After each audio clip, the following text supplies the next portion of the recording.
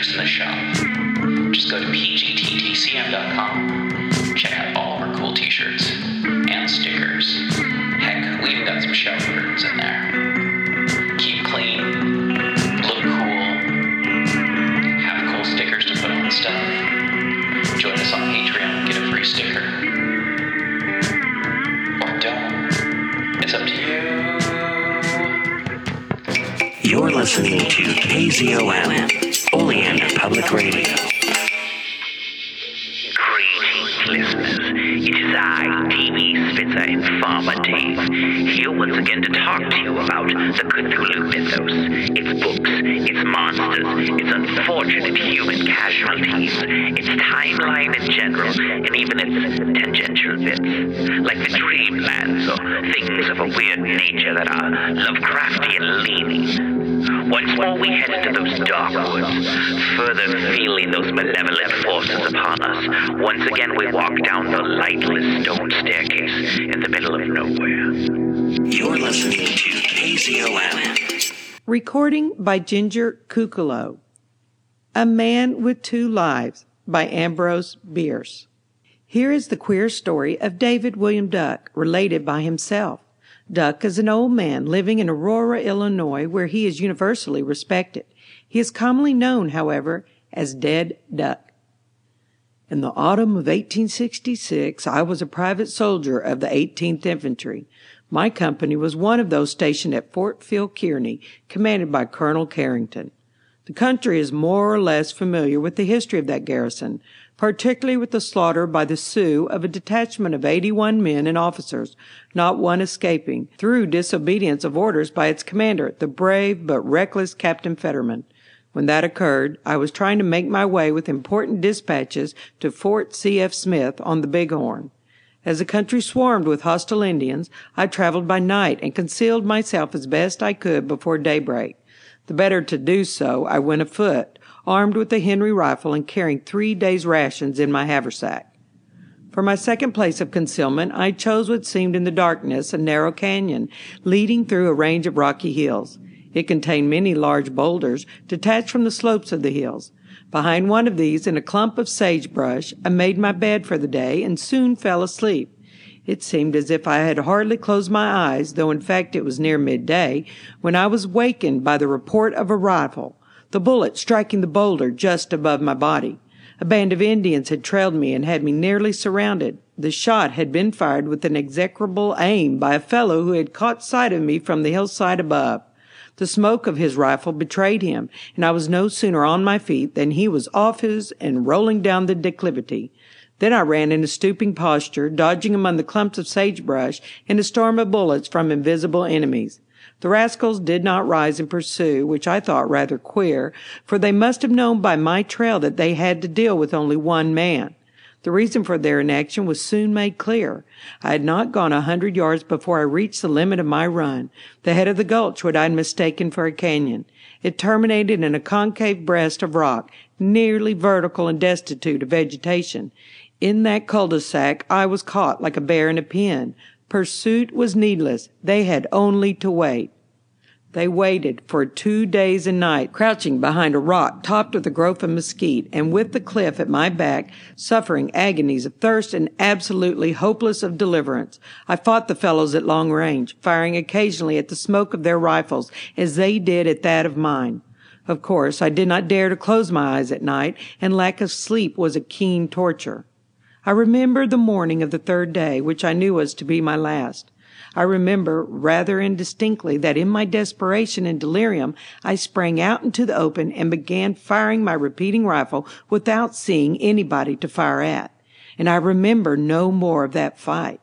The next thing I recollect was my pulling myself out of a river just at nightfall. I had not a rag of clothing and knew nothing of my whereabouts, but all that night I traveled, cold and footsore, toward the north. At daybreak I found myself at Fort C.F. Smith, my destination, but without my dispatches. The first man that I met was a sergeant named William Briscoe, whom I knew very well. You can fancy his astonishment at seeing me in that condition, and my own at his asking who the devil I was. "Dave Duck," I answered. "Who should I be?" He stared like an owl. "You do look it," he said, and I observed that he drew a little away from me.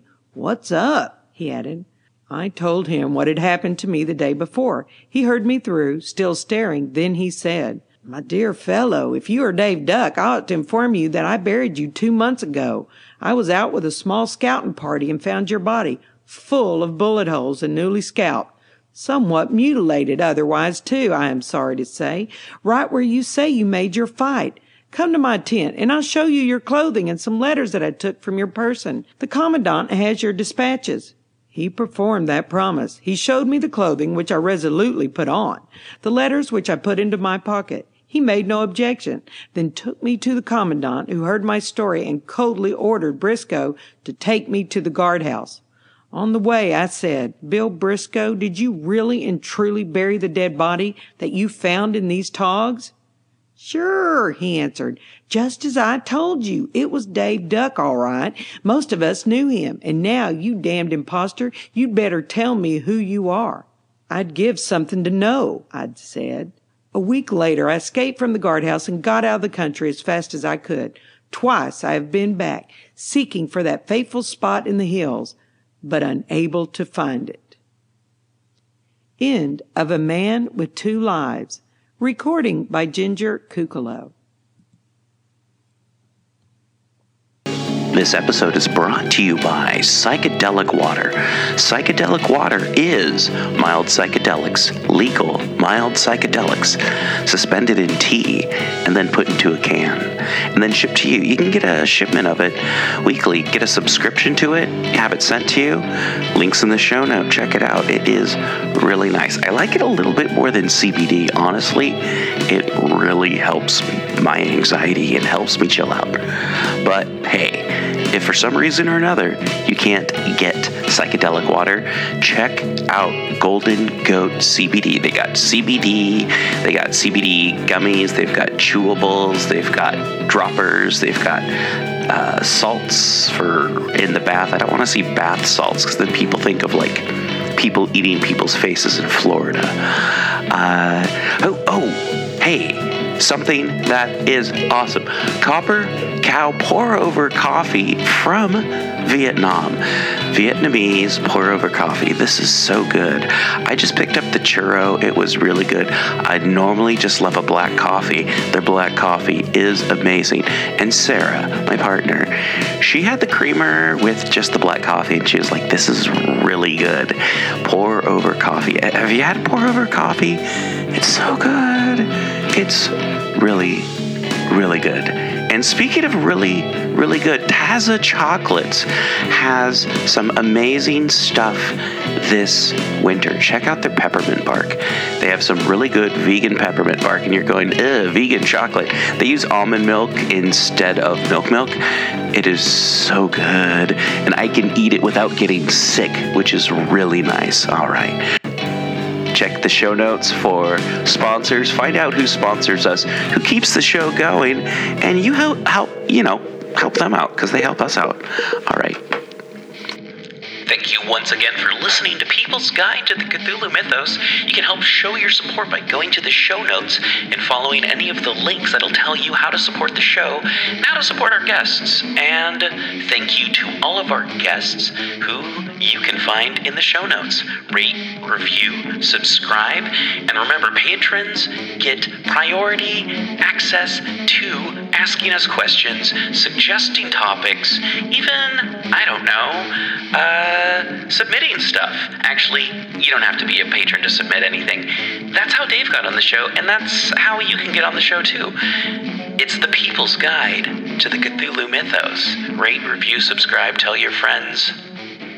Thank you for listening. Recording by Ginger Kukalo. 3 and 1 are 1. In the year 1861, Bar Lassiter, a young man of 22, lived with his parents and an elder sister near Carthage, Tennessee.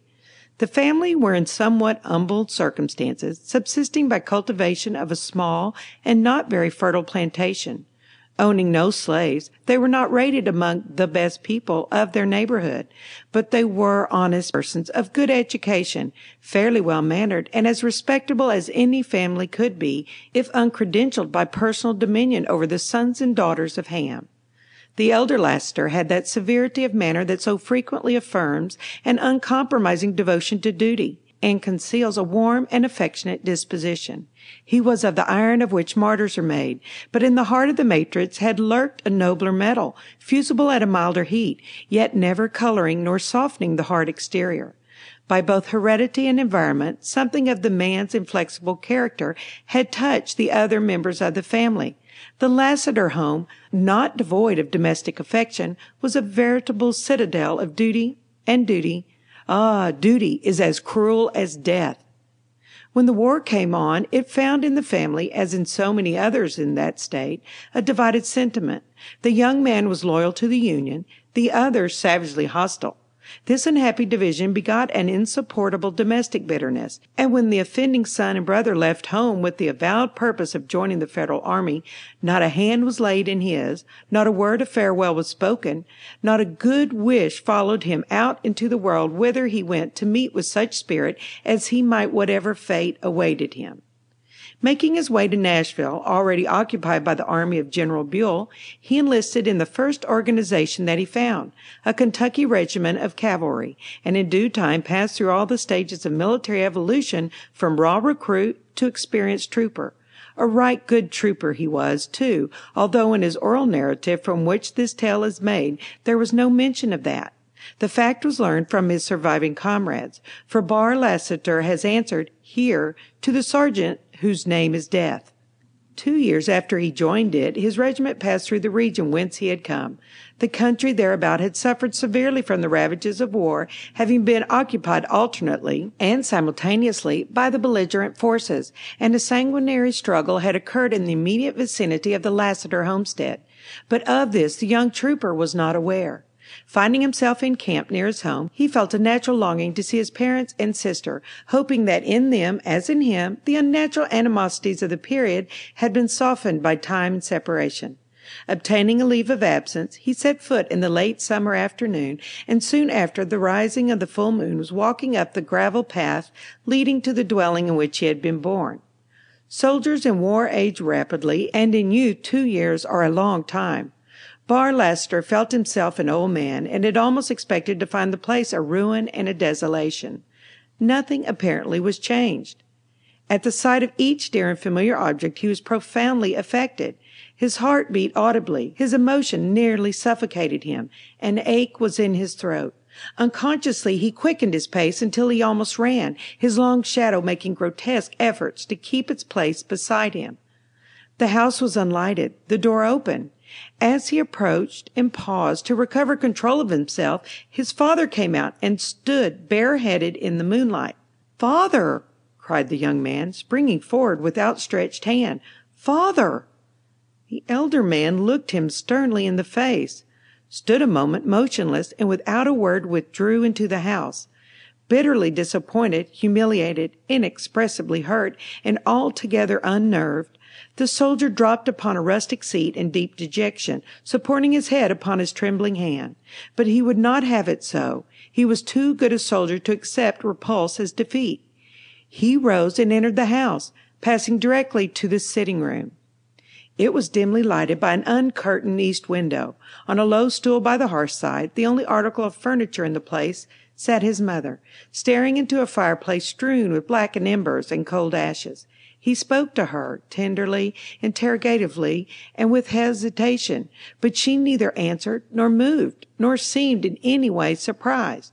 True, there had been time for her husband to apprise her of their guilty son's return. He moved nearer, and was about to lay his hand upon her arm, when his sister entered from an adjoining room, looked him full in the face, passed him without a sign of recognition, and left the room by a door that was partly behind him. He had turned his head to watch her, but when she was gone, his eyes again sought his mother. She too had left the place. Barr Lassiter strode to the door by which he had entered. The moonlight on the lawn was tremulous, as if the sward were a rippling sea. The trees in their black shadows shook as in a breeze. Blended with its borders, the gravel walk seemed unsteady and insecure to step on.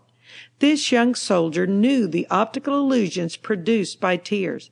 He felt them on his cheek, and saw them sparkle on the breast of his trooper's jacket. He left the house and made his way back to camp. The next day, with no very definite intention, with no dominant feeling that he could rightly have named, he again sought the spot. Within a half-mile of it he met Bushrod Albro, a former playfellow and schoolmate, who greeted him warmly. "I am going to visit my home," said the soldier. The other looked at him rather sharply, but said nothing. "I know," continued Lassiter, "that my folks have not changed, but—" "There have been changes," Albro interrupted. "Everything changes. I'll go with you if you don't mind. We can talk as we go." But Albro did not talk. Instead of a house, they found only fire-blackened foundations of stone, enclosing an area of compact ashes pitted by rains. Lassiter's astonishment was extreme. "I could not find the right way to tell you," said Albro. "In the fight a year ago your house was burned by a Federal shell. And my family, where are they?" "In heaven, I hope. All were killed by the shell." End of 3 and 1 are 1. Recording by Ginger Kukalo.